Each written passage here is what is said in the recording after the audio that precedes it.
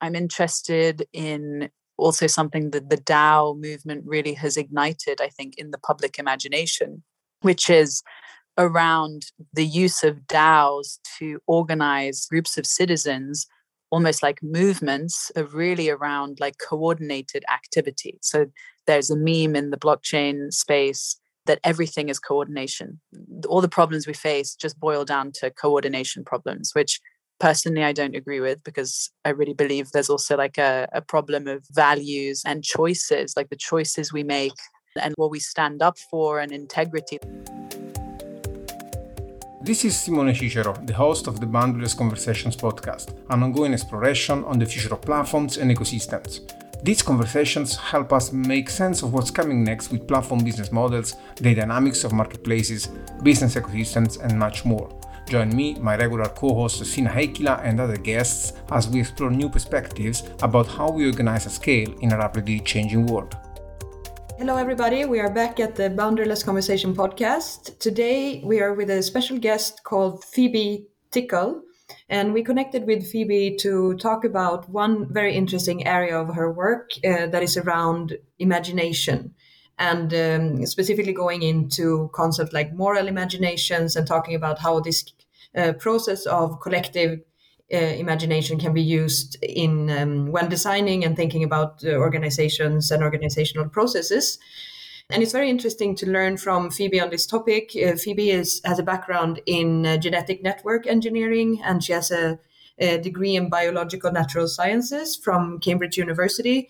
And she really started off, let's say, her career in this space. And she's still, let's say, a very young woman, so we can expect a lot to come from her over the years. I think she has already had time to found 2 startups since the age of 22, and offering consultancy and advisory and learning around topics of the future of education, future of work, future of food, and a lot of very wide-ranging topics, but connected through her facilitation and design thinking skills. So yeah, we had this conversation around imagination that she's been working on. And what I thought was very interesting with this is getting into the question, why use such a process? What is interesting about thinking about what can imagination do for us when we think about organizing maybe complex ecosystems, or trying to organize in a more horizontal way? And I think what she really pointed out to me was that we are sometimes locked into our preconceived ideas of different realities. And that also helps to create polarities that we're witnessing a lot today. But it's only by having the capability and the capacity to imagine the future that we can stretch beyond what we know. And that really is something that is sort of desperately needed in our times, when we have a lot of these kind of lock-ins in old systems dying out, and we need to really see the contours of something new. So that was a great chat. Yeah, I mean, I've been criticizing a lot in the past, that those kind of approaches that have been prioritizing imagination on top of doing and enterprising. But I think this conversation with Phoebe helped me to reconnect more with this idea, especially as she speaks about the idea of an imagination activist. So essentially not discounting that to really enact new ways of organizing that are ambitious enough to counteract the current state of things, you have to imagine something different. So I think I've learned that imagination, as Phoebe frames it, it's not really about just hoping for future things, but it's much more about envisioning something, and then thanks to this envisioning, having the capacity to bring it to the world. And I think that this is an essential piece that we have to pay attention to, as you said.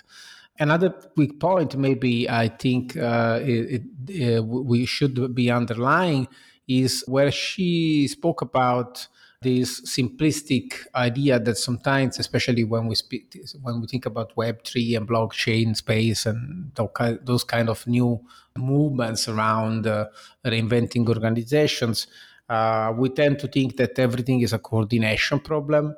while instead topics around morality or topics around perception and epistemology, these are as important as the coordination problems. So I think that's another highlight for me in this conversation.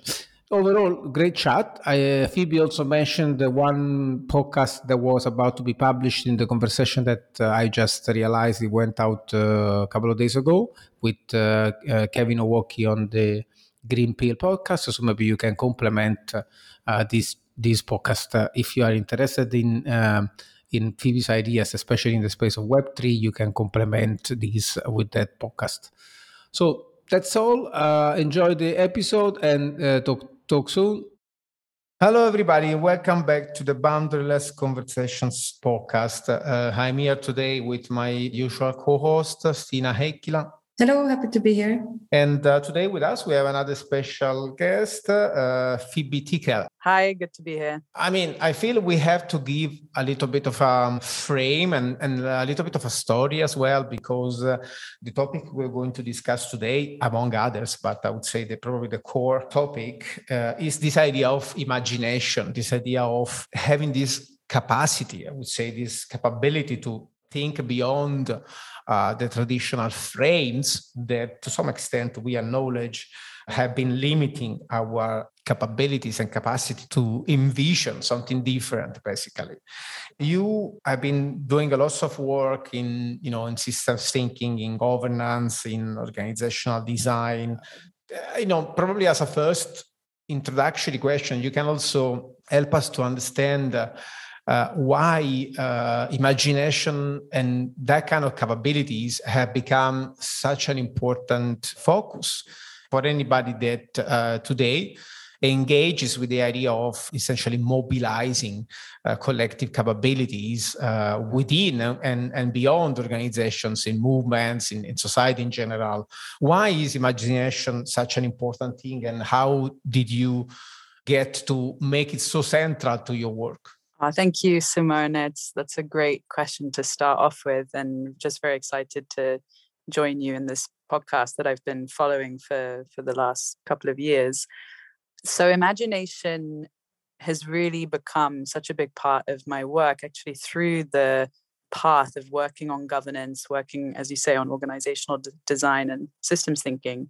The question of why is this so important, I think I would start with first. So obviously, if we are wanting to change any sort of system or wanting to change, and an organization is such a system, or if you want to gather or organize a group of people, it goes without saying that it very much helps to know where you're going. Like it helps to have a collective alignment and collective vision within the organizational context. People talk about vision and purpose and direction and having this collective coherence. And actually a lot of the organizations and movements I've worked with in the past, like Extinction Rebellion or Inspiral or other movements and networks, are very key central patterning force is a shared purpose.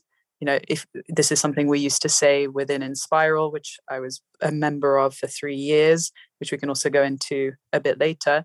But when you decentralize activity and decision making and autonomy, and you allow people to use their context to make decisions without having to go up to a management top-down hierarchy to make decisions, it's very key that people have a collective sense of purpose and direction, so that they don't need to keep on checking in with that top of the pyramid. So having a shared collective imagination and having the capacity to do collective imagining is super important for any organization, but particularly a decentralized organization of any kind. So DAO, a movement, a network, or a horizontal team.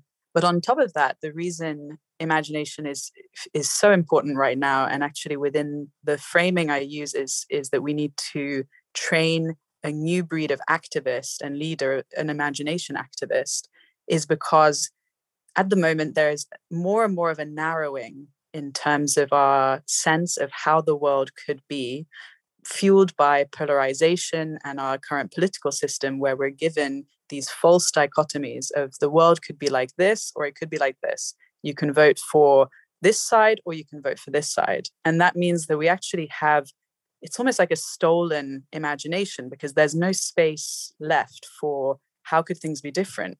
Actually, how could the whole system be different? The system within which we are already being framed within, say, the political system, it really robs us of the capability and the capacity to look at the options that are not on the table. So I think that's like another really important angle, is the almost like the epistemological activism or the epistemological disobedience of using imagination to think about how things could be radically different, or to imagine the unimaginable. And I think in the bigger framing of systems change and really wanting to radically change everything, seeing as we're in, most people would agree, quite a tight spot as a civilization and as a species, to be able to do that radical reimagination, that's also a capacity that needs to be practiced. So it's really a practice, it's a muscle that needs to be flexed. And I believe that that is also connected to things like sovereignty and confidence, and having the permission, like giving ourselves the permission to think and imagine in these ways. So when you speak about this idea that the possibilities have been narrowing constantly in the last decades, let's say probably in the last century, the possibility to envision a different world, or things made in a different way has been narrowing, right? So I totally agree with this, because we have been thinking about organizations as players in the system, right? So, for example, you have a company, then your role is to maximize your shareholder returns, for example, or something like that. I really resonate with this idea that you spoke about sovereignty, for example. When we think about imagining something different and enacting this, to some extent, my recurring question around imagination and envisioning has always been about the other side. So essentially responsibility, accountability. How do we basically imagine something that we can be accountable for? So how can we kind of reduce the distance, let's say, from what we imagine and what we can actually enact? This also resonates with some conversation we had recently related to a blog post that our common friend Indy wrote, when he spoke about the need to go beyond the risk-driven perspectives for the future into more like development-driven. So I always struggle, let's say, in putting together, this risk perspective about what is actually possible, what are the priorities that the world is dictating us, versus our imagination. So how do you think about how these two pieces go together? So our accountability, the accountability we have towards our context, our landscapes, our communities, and so on, in terms of dictating what we should do, with imagining. So how does it work together?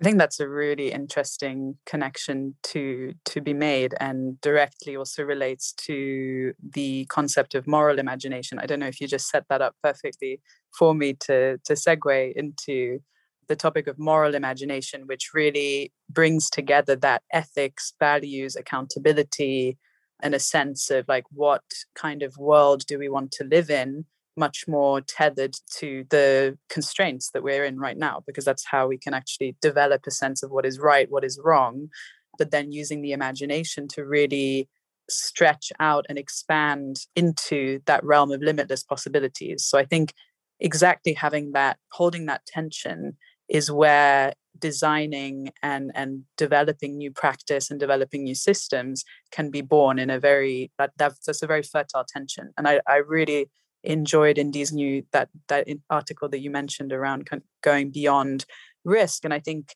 with risk, it's almost like the master and the emissary. Like, risk is something that absolutely we need to account for and use as a constraint, but we shouldn't be dictated by it. It shouldn't be our master, so that we act at the cost of that creativity, that imagination, that sense of the very edge of innovation. Like, if we only stuck to risk, if we only stuck to designing with risk at the center and minimizing risk, then we would never actually you take those great leaps of innovation that everybody would agree are the steps of our civilization actually developing in the direction that we collectively would like. So moral imagination is a term that's been around since the 1700s, actually, and it's seeing a revival in the cognitive sciences, which is quite interesting, where people are saying that we cannot really have, like cognitive scientists are making the case for the fact that we can't really have ethics and morals without the imagination, because the imagination allows us to even test out future scenarios. How would we behave? What would be right? So imagination is so key to the development, as Indy talks about, like this development and this sense of who do we want to be? What kind of society do we want to live in?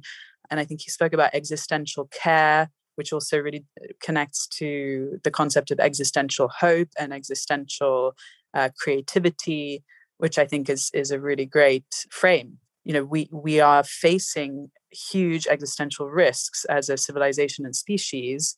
How do we balance that huge responsibility and as you say, the accountability to future generations with also the creativity and the innovation to create better solutions?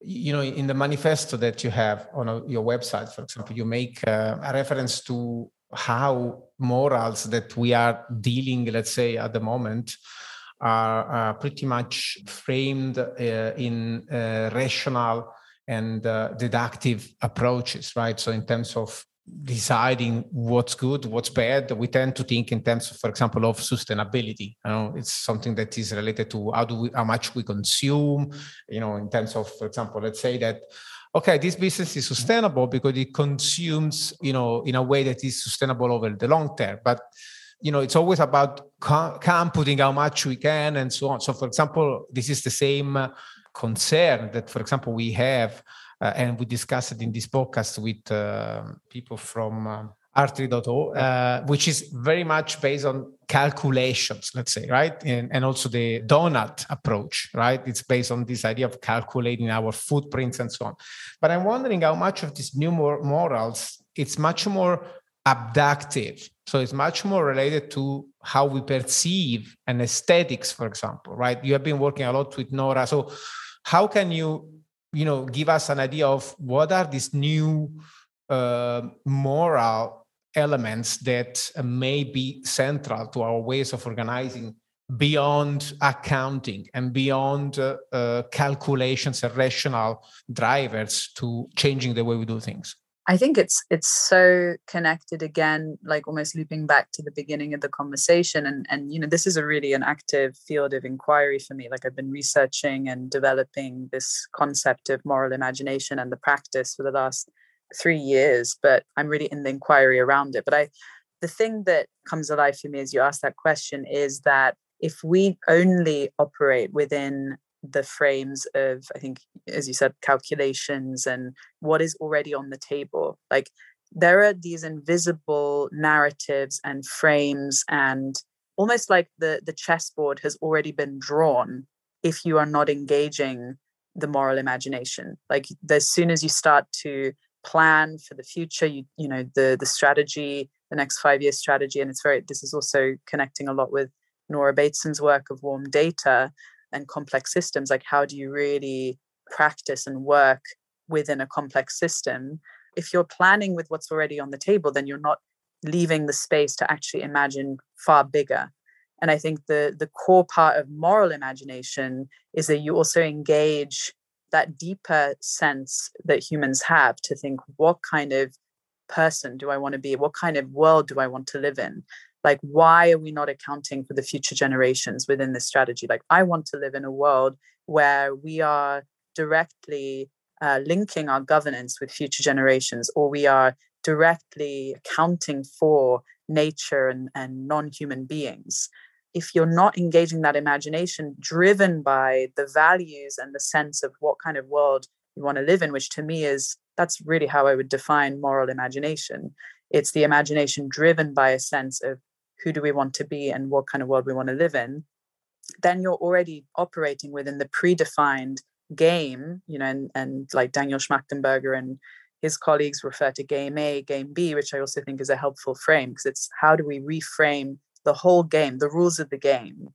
And if we're not engaging with the imagination, then we already play within the constraints of what is considered important, what is accounted for, how we account for value. There's so much invisible infrastructure and like mental infrastructure around what we consider as important and worth accounting for, that I think organizations that really want to be almost bringing the future that we want to live in into being need to engage with developing very different governance structures and organizational structures, and experimenting with how do we actually get closer to our values and the things we find deeply important, because currently they're not being accounted for, they're not being valued. The really crude example I've always given is if you take a tree and you try and put a number on it in terms of what it's worth, you end up costing the amount of furniture and wood and paper that you can make out of this tree. We don't account for the multiple complex processes and interdependencies that this tree is engaging in and nourishing the whole ecosystem. So this also brings in the perspective of ecology, which I also, really feel has been massively left out of organizational design and theory and practice. We talk about complex systems, but very rarely do we talk about the ecology and the wider complex system that an organization exists in.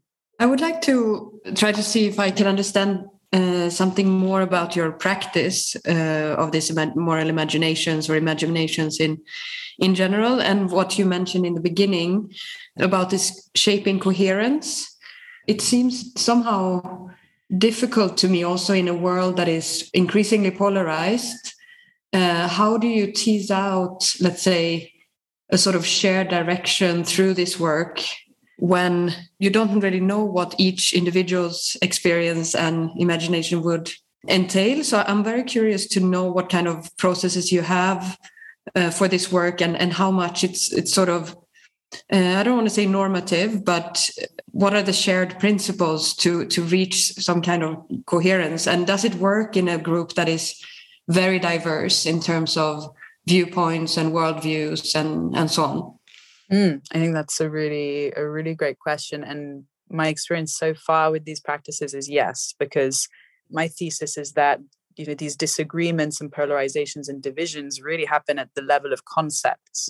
They happen on the level of, this policy makes more sense compared to your policy, or my viewpoint is different and clashes with yours.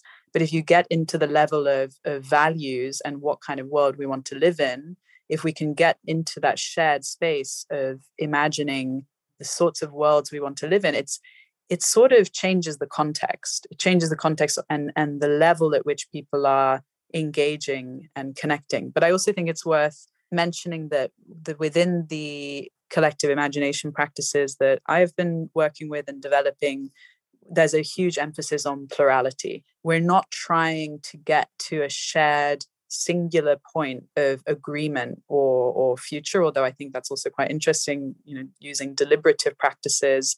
I just participated in a very inspiring convening of democratic innovation practitioners, so people really innovating at the edges of democratic practice and citizen assemblies and citizen juries, and the practice of deliberation itself can really be a collective imagination practice, because when citizens come together to make decisions around whether to create bicycle lanes through the whole city, they start to engage in practices of collective imagination. What could our city look like if we did that? If we did that, what would the consequences be? I think this imagination practice is also very key for the mapping of unintended consequences, because rather than making decisions from a linear point from the present into the future, okay, we'll do this, this, and this, here's the 5-year strategy, you can engage in actually exploring the possible unintended consequences of different actions and mapping out using more strategic foresight approaches, which do tend to be more linear and moving from the present into the future. That can also be a very helpful practice. But to go back to the question around, I think, different viewpoints and how that works, like the practice really is around engaging in the complexity and creating this plurality of visions and approaches. And we also work closely with artists and poets and people who, as part of the Moral Imaginations team, will come in and work together with a group or a team or an organization and help bring alive these different visions and different metaphors. So we work a lot also with metaphors of the future or of desired, I'd say desired futures, but in a sense, like almost timeless. So like not necessarily in 10 years or 50 years from now, but just alternative realities. So it's almost like also visioning alternative presents. It doesn't just have to focus on envisioning alternative futures. A very key part of the practice is creating a space that is safe enough for people to engage in that imagining and actually share these often quite intimate and personal visions of what kind of organization they would love to work in or what kind of world they would like to live in.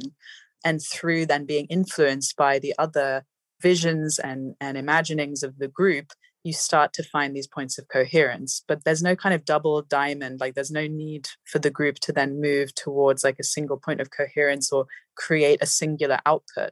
There are just as many outputs from these processes that are intangible and around the team dynamics and the communication that is possible in the room, in the group, in the team, as there are tangible outputs in terms of visions of different futures and artwork or poetry or these pluralistic visions. That's really interesting. I really appreciate how you compared this deliberation with collective imagination. It's really helpful to see that more sort of open-ended, supercharged deliberation process in a way that is not assuming the end post that we want to reach, right? And so I think that's super interesting. Thank you.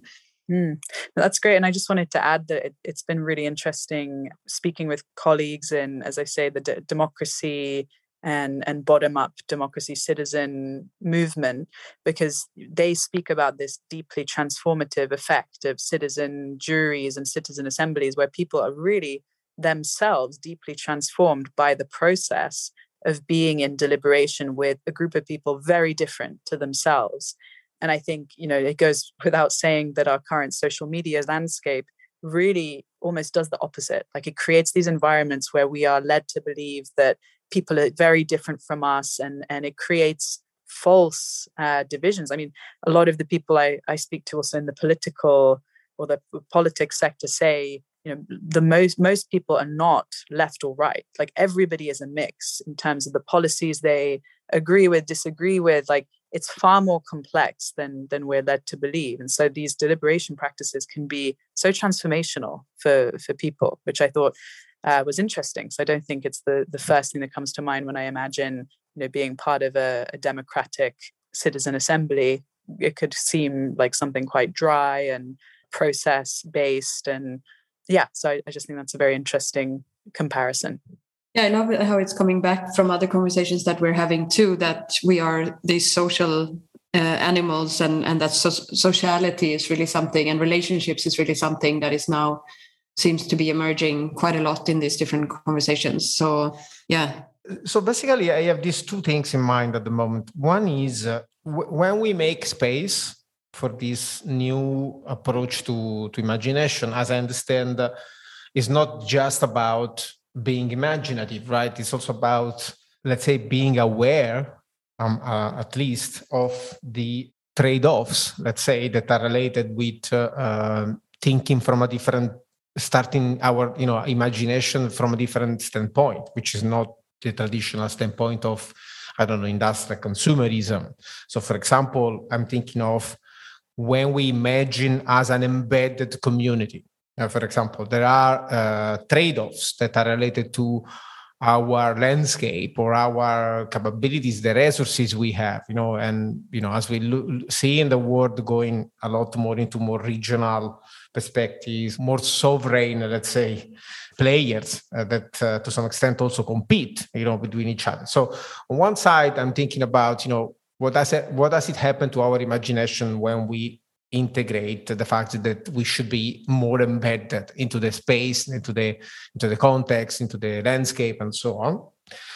So if you want, these are more like inherent trade-offs, right? As we reconnect with reality, right? As we reconnect with the reality of existing in a world that is characterized by limited resources, the landscape, the ecosystems, and the ecologies that you spoke about. So that's one thing that is more about, inherently accepting this new reality of rethinking our organizations, for example, or our institutions as embedded into the place.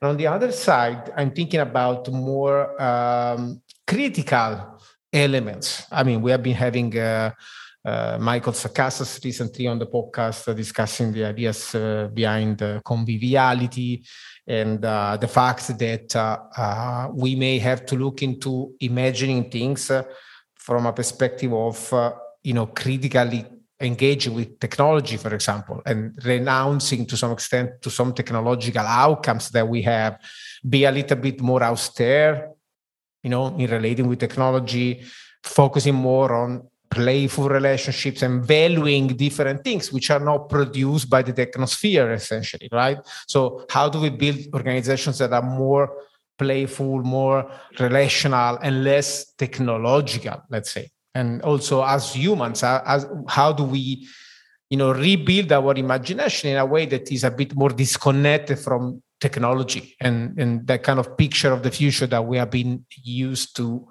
consider as progress, let's say. So these two things. And finally, of course, these two kind of different approaches to the future. So one that is more embedded on one side and one a little bit more technology critical on the other side. How do we fit those also with the existing systemic lock-ins that exist, right?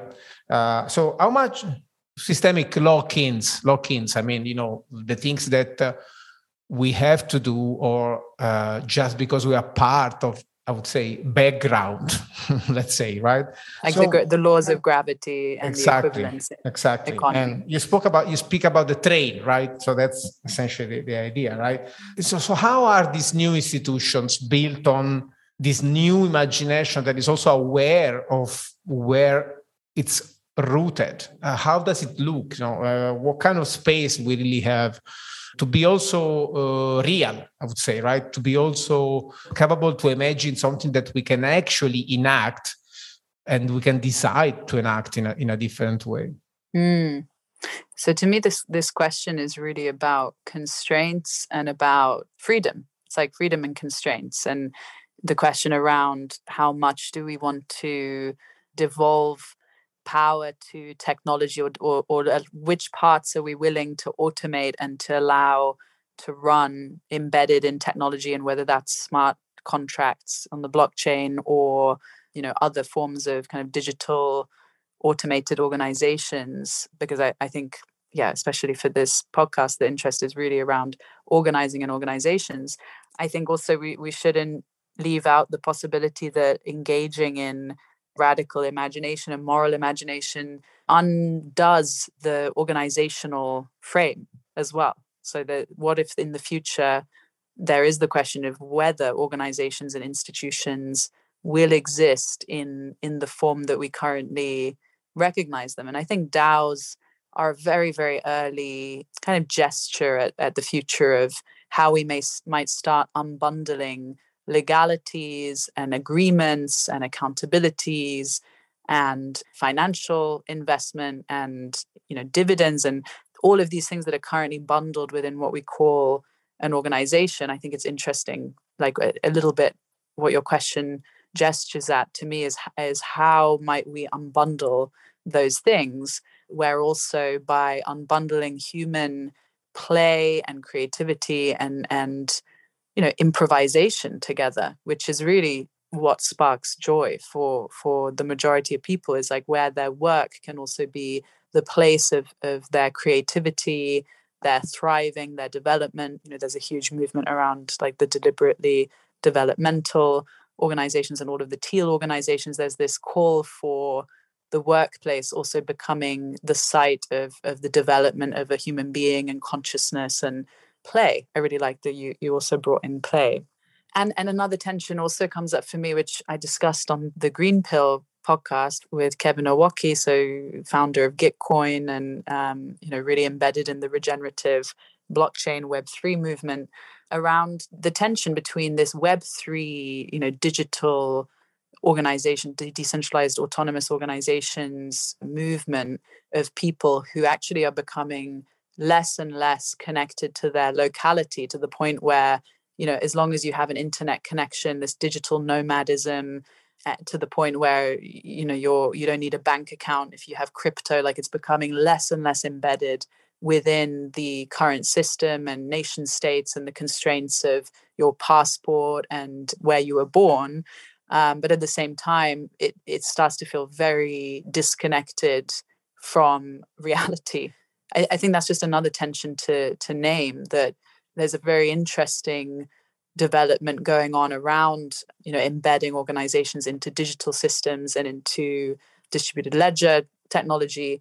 And currently, I'm not seeing enough of the constraints around a responsibility and a accountability to a bioregion, to the land, to the actual physical reality of polluted ecosystems and soil, and the fact that, until we can totally plug ourselves into an energy source, like all of us rely on food and the soil that has like a limited number of cycles left. So I just think we live in a very interesting time where there is a disconnect between the physical, like corporality of where do you live, where were you born, the connection to land, the more indigenous embeddedness into an ecology, and then this other very futuristic and disconnected and almost like transhumanist movement towards like, okay, how do we plug into like stateless, like going beyond the state and beyond passports, and actually why don't we just all go to Mars? Total disconnection even from the planet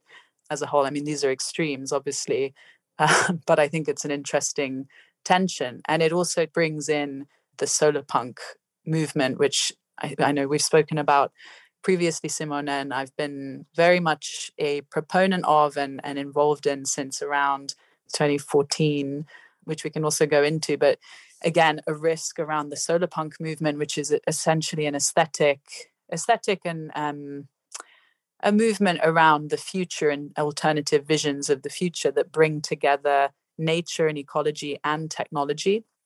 I think another danger there is that the visions of the future that are driven by this solar punk ideal often look very, very futuristic and technological and disconnected from the land and from context.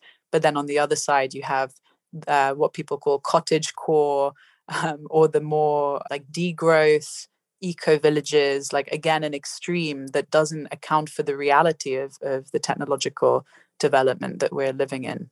So those are some reflections. We could dive into any area from there, but that's kind of what's coming up for me in response to your question. I mean, just probably worth double clicking quickly on some interesting points that you brought up. This idea of DAOs and blockchain as a way to unbundle organizing, I think it's really interesting, and resonates with some other projects that I'm seeing emerging in the space. For example, I'm thinking to the MetaGov project as well. So this idea that as we unbundle the organization, right, we reduce it to the bare functionalities, right? We kind of codify bureaucracy into software.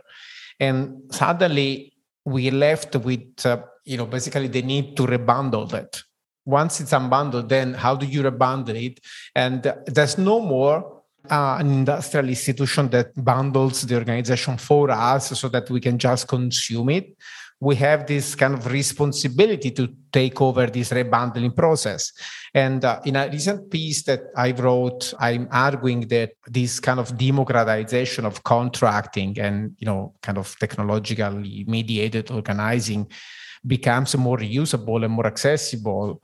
I'm arguing that essentially teams, communities, if you want, teams of teams should be more in charge and more able to contextualize organizing to their context. So I'm assuming that as this space of organizing, technologically mediated organizing, democratizes and makes itself available as a set of pieces that you can rebundle, we will see more rebundling in the context, in the landscape, as you said. So we, essentially people should be more concerned about producing essentially what they need. To some extent, this is resonant with what is happening from the risk perspective, right? Because we are seeing systemic crisis, increasing lack of systemic support. So everything pushes, let's say, towards a more responsibility, us being more protagonist in imagining essentially how we organize and enacting it. And I think in line with this, of course, imagination becomes essential, right? Because if you are in charge of, envisioning how do you rebundle an organization around your context, your acquaintances, your connections, your relationships, then you have to be able to imagine, what you're building, because nobody's going to serve it for you just to consume. So that's essentially something that is very, very interesting to us. The major challenges we see, it's in the emergence of these constituents, this kind of institutionalization process.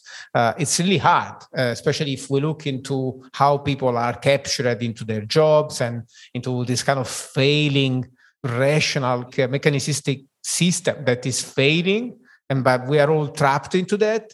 What is your feeling in terms of how much these kind of emerging imaginations, you spoke about solar punk and blockchain space, how much are they actually aware of, these kind of responsibilities and this kind of need to take over, the job that we have to do to some extent? So essentially, what I mean is, it's not something that we can just imagine. We also actually have to do it. We have to take responsibility as groups, as communities, as teams. How do you feel, this kind of perception is maturing in the ecosystem? Mm-hmm. I think that's exactly why we need imagination activists, not just dreamers. We need to move from the dreamers, and I think, musicians and artists and poets have done so much for us. I was just reading a piece by Percy Shelley just before, saying poets are the true legislators, because they've, the poets and the artists really create the imaginary space from which then people can then legislate and do things. But actually, let's try and train both of these in the same individual, so people can actually imagine and then act and do. So that's one point I wanted to mention. And the other is, I really like what you mentioned around democratizing contracting or legislature or institutions, because, in a sense, one metaphor for an institution is a bundling, but another metaphor would be like an interface, because it's the interface of human spirit and energy and creativity and agency with the system, with legalities, finance, accountability, recognition. It's kind of that interface with the systems that we all agree to live by and to to be controlled by to some extent. Like there's and actually there's not much choice there. Depending on where you're born, you don't have so much of a choice. There isn't really a way to opt out if you want to play within the confines of society. I mentioned that because I'm interested in also something that the DAO movement really has ignited, I think, in the public imagination, which is around the use of DAOs to organize, groups of citizens, almost like movements, of really around like coordinated activity. So there's a meme in the blockchain space that everything is coordination. All the problems we face just boil down to coordination problems, which personally I don't agree with, because I really believe there's also like a problem of values and choices, like the choices we make and like what we stand up for and integrity. Like it's not just coordination, but I think especially in the younger generations, I think it's quite empowering, because they see it then as like, oh, this is just a problem that needs to be fixed. We don't need to actually contend with like the huge question of like, what kind of human beings are we all, and how, what are we willing to let happen, and what is good and evil, and these huge questions. But just to go back to the DAO point, I think there's just something interesting to me that like in the future, beyond organizations, but beyond institutions, which at the moment are limited to the elite, like it's not like everybody actually can really set up an institution or an organization and do it successfully. Like there are a lot of odds stacked against you if you don't have the necessary training and credentials and all of that. But I think something interesting about DAOs and like blockchain based organizations is it's so easy to set up a bank account, and you can immediately start organizing in this transparent way where people are really rewarded for their work, and it's tracked. And it's that to me is really interesting, because actually in the future, how could we have a citizen powered cleanup, and regeneration of the world we need the kind of institutional infrastructure or the coordination tools to be able to do that. Like, how could, I don't know, like the citizens of London come together to clean up the Thames? Like right now, it's very difficult to do that. You know, you can use like Facebook groups or email chains, but there's a missing piece around how we can organize outside of institutions and really democratize the ability to coordinate on a massive scale, which also connects with the scale question. I'm kind of, we don't have video on, but I'm kind of nodding along as you speak. And it's very interesting, many of those points that you bring up. And I think maybe I can try to bridge it to another question that we had. We were, exchanging with Simone in the background, is a little bit on how do existing organizations incorporate these kind of transformations or transitions that we are talking about. And I think what you mentioned with the DAOs, we had I think it was the first episode of this season where we spoke to guys from Colony, and they were saying something like, why not use DAOs as the new sort of software to organize things? So you don't need to sort of ask for permission. You can bring in those solutions into existing organization, as well as you would introduce something like Trello or something else that helps you organize as a team. So I don't know to what extent that resonates with you.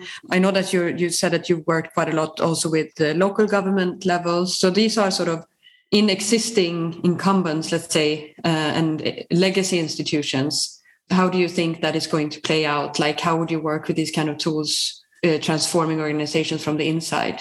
I think it's a great bridge, because I know many of the people who will be listening will be, part of an organization or a local council or government and be thinking, well, great, like this is all really great and fantastical, but actually, how does this relate to me and to what my organization is doing? In my experience of working with local councils and government and organizations, it always takes having an inspired individual from the inside who's just like willing to put in the extra energy and hours to find the get arounds, to find the loopholes, to get something approved through, whether it's the HR budget or the CSR budget. Like, it is really difficult within the current constraints of our organizational infrastructure and also the norms of what is considered acceptable and within these hierarchies also, where there's a pressure to perform and to rise up through the hierarchy. Like, there are many, many pressures that mean that it's very difficult to really get radical ideas and experiments into the organizations unless you have that spark and that inspiration coming from the inside, like whether it's from a manager or from the CEO or visionary leader or an entrepreneur, as I think it was Alexa Clay kind of coined this term. So just to recognize that it's difficult, but as you say, there are ways in. You can do all sorts of experiments at the level of culture and at the level of like practice, and as I say, like HR and leadership trainings. But the place where it gets really interesting to me is around the governance experiments, and that's really where I'm most interested in working at that level, for which you definitely need to have the board and the senior leaders on board. But you can start at the level of practice and go from there. Like a lot of my previous work and training organizations in horizontal practices and drawing a lot from Samantha Slade's Going Horizontal work, and also practices that we developed and created within Inspiral and Lumio. You can start at the level of practice, and actually, through changing culture, you also change what is considered possible. So you can actually work at the level of the Overton window, which is a term used for like the window within which certain policies are considered possible or like not too radical. So you can expand that Overton window through the level of culture and practice. But really, you want to get to the point where there are experiments going on in governance, in agreements, in more than just like norms and behaviors, actually more at the level of governance, basically, and experiments in how things work at the board, or even in like hiring and recruitment. And so I think that's important to say. And also at the level of ownership, that's almost like the holy grail, and something I used to say quite candidly as a consultant, that you can be as decentralized and horizontal as you like in terms of practice and culture and behavior, but if you're not actually experimenting with decentralizing ownership, even if it's just a little bit to start with, then we're not really changing the deeper wiring of our economy and ownership and that true democratic organizational vision. So I see this continuity with, for example, the experiences in Thiel, Agile, and all these shared governance, horizontal organizations, and potentially also the blockchain and so on. But in your experience, how much do you actually also need different, I don't want to say spiritual elements? If we connect these kind of new epistemic that is needed to really embrace the new possibilities of imagining something different, I tend to connect these with spiritual elements, tradition, culture, religion. So in your experience, is this also part of the organizational transition, or is it possible to just embrace this transformation within the frame of 100% frame of modernity?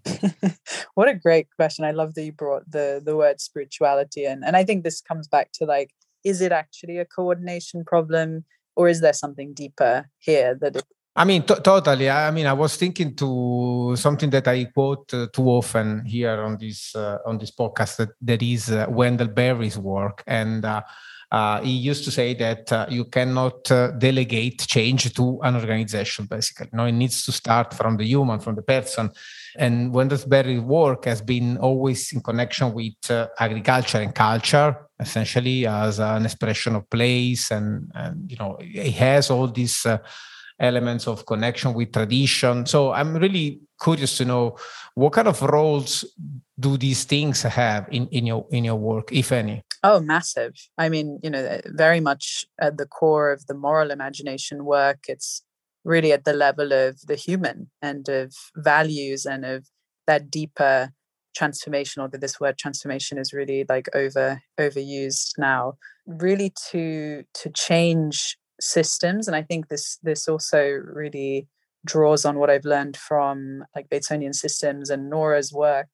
I don't think it's possible to change culture from within the system. So if you're trying to work on the change within the organization, I think what becomes more interesting is moving into the context between organizations, or at another kind of level of context. Nora talks about this, people within the organizational context will be really living in a role and very constrained. And you can think about this also in the context of family, and just to help people draw a metaphor, when there are dynamics that are present in a family, you try and sort them out from within the family context, just the family members, and you just end up going in loops round and round and round and round, because it's so hard to get out of the scripts that are running within the family context. So how does change happen? It's got to come from a different context, and something's got to loosen up within the dynamic, where whether it's family members going to therapy or taking a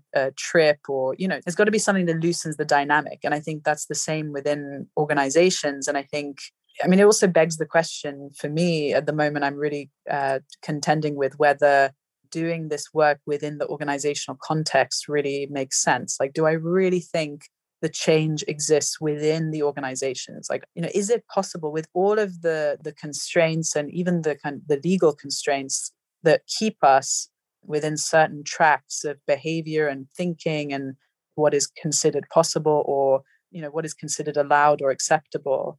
I think I'm more interested in inter-organizational communities, these communities where people can have one foot within their organization and another foot out with others from different organizations. So there's this sense of what's going on in your organization. Do you also have this problem?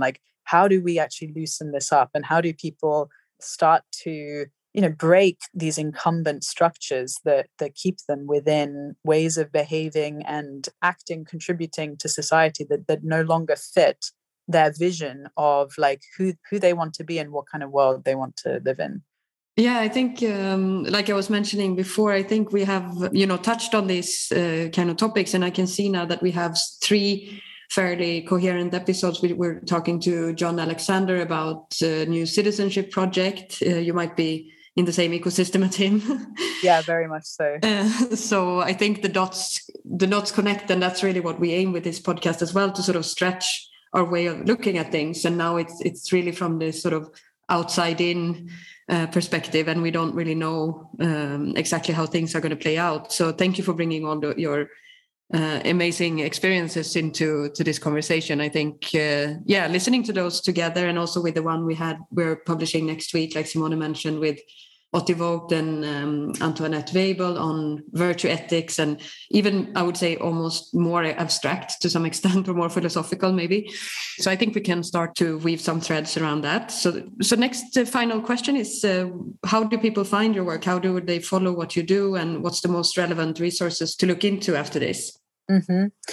Yeah, I just wanted to add that I think that's really the space that I try to traverse, is to be in, like one arm stretched out into these much more intangible concepts and, things like values and ethics and like the unimaginable and, territories of imagination. And as we talked about, the concepts or metaphors for organizations, but then also one arm really like stretched into like, what can we do today, and like practices, and really bringing it back to the individual and to the collective. What can be done, what can be practiced, what can be learned, where can we find community to bring these visions and ideals into practice. So the places that people can find me, I would say, are my website, phoebetickel.com. I'm also on Twitter, and unfortunately often quite active there, so please do reach out. That's solarpunk_girl. The website for Moral Imaginations is moralimaginations.com. And we also have a Twitter, which is moral_imagining, and a Substack. And I'm in the process of building an organization which will hold a lot of the work that we've been speaking about. So that is coming. So stay tuned, and please reach out if you're interested in speaking or collaborating or exploring these topics further. Thank you so much. I mean, it's great to have these conversations. As I said, unless you want to ask the usual questions, you end up having to ask different ones. And that's what we also do in this podcast. So thank you so much, Phoebe. It was great to have you. I hope our listeners, we follow your work closely. Thank you so much, Stina. To our listeners, catch up soon. Thank you for listening to this episode of the Boundaryless Conversations podcast. We truly hope you enjoyed the show. If you did, please share this episode on social media, review our show on any major distribution platform, and don't forget to subscribe for new episode releases. Stay tuned on boundaryless.io for our latest news and updates. There, you can also find our free design tools, opportunities to learn how to use them, and connect directly with us to use our help in designing your platform strategies and organizational transformations for the age of ecosystems. We also want to thank Walter Mobilio at Leo Sound for the ad hoc music.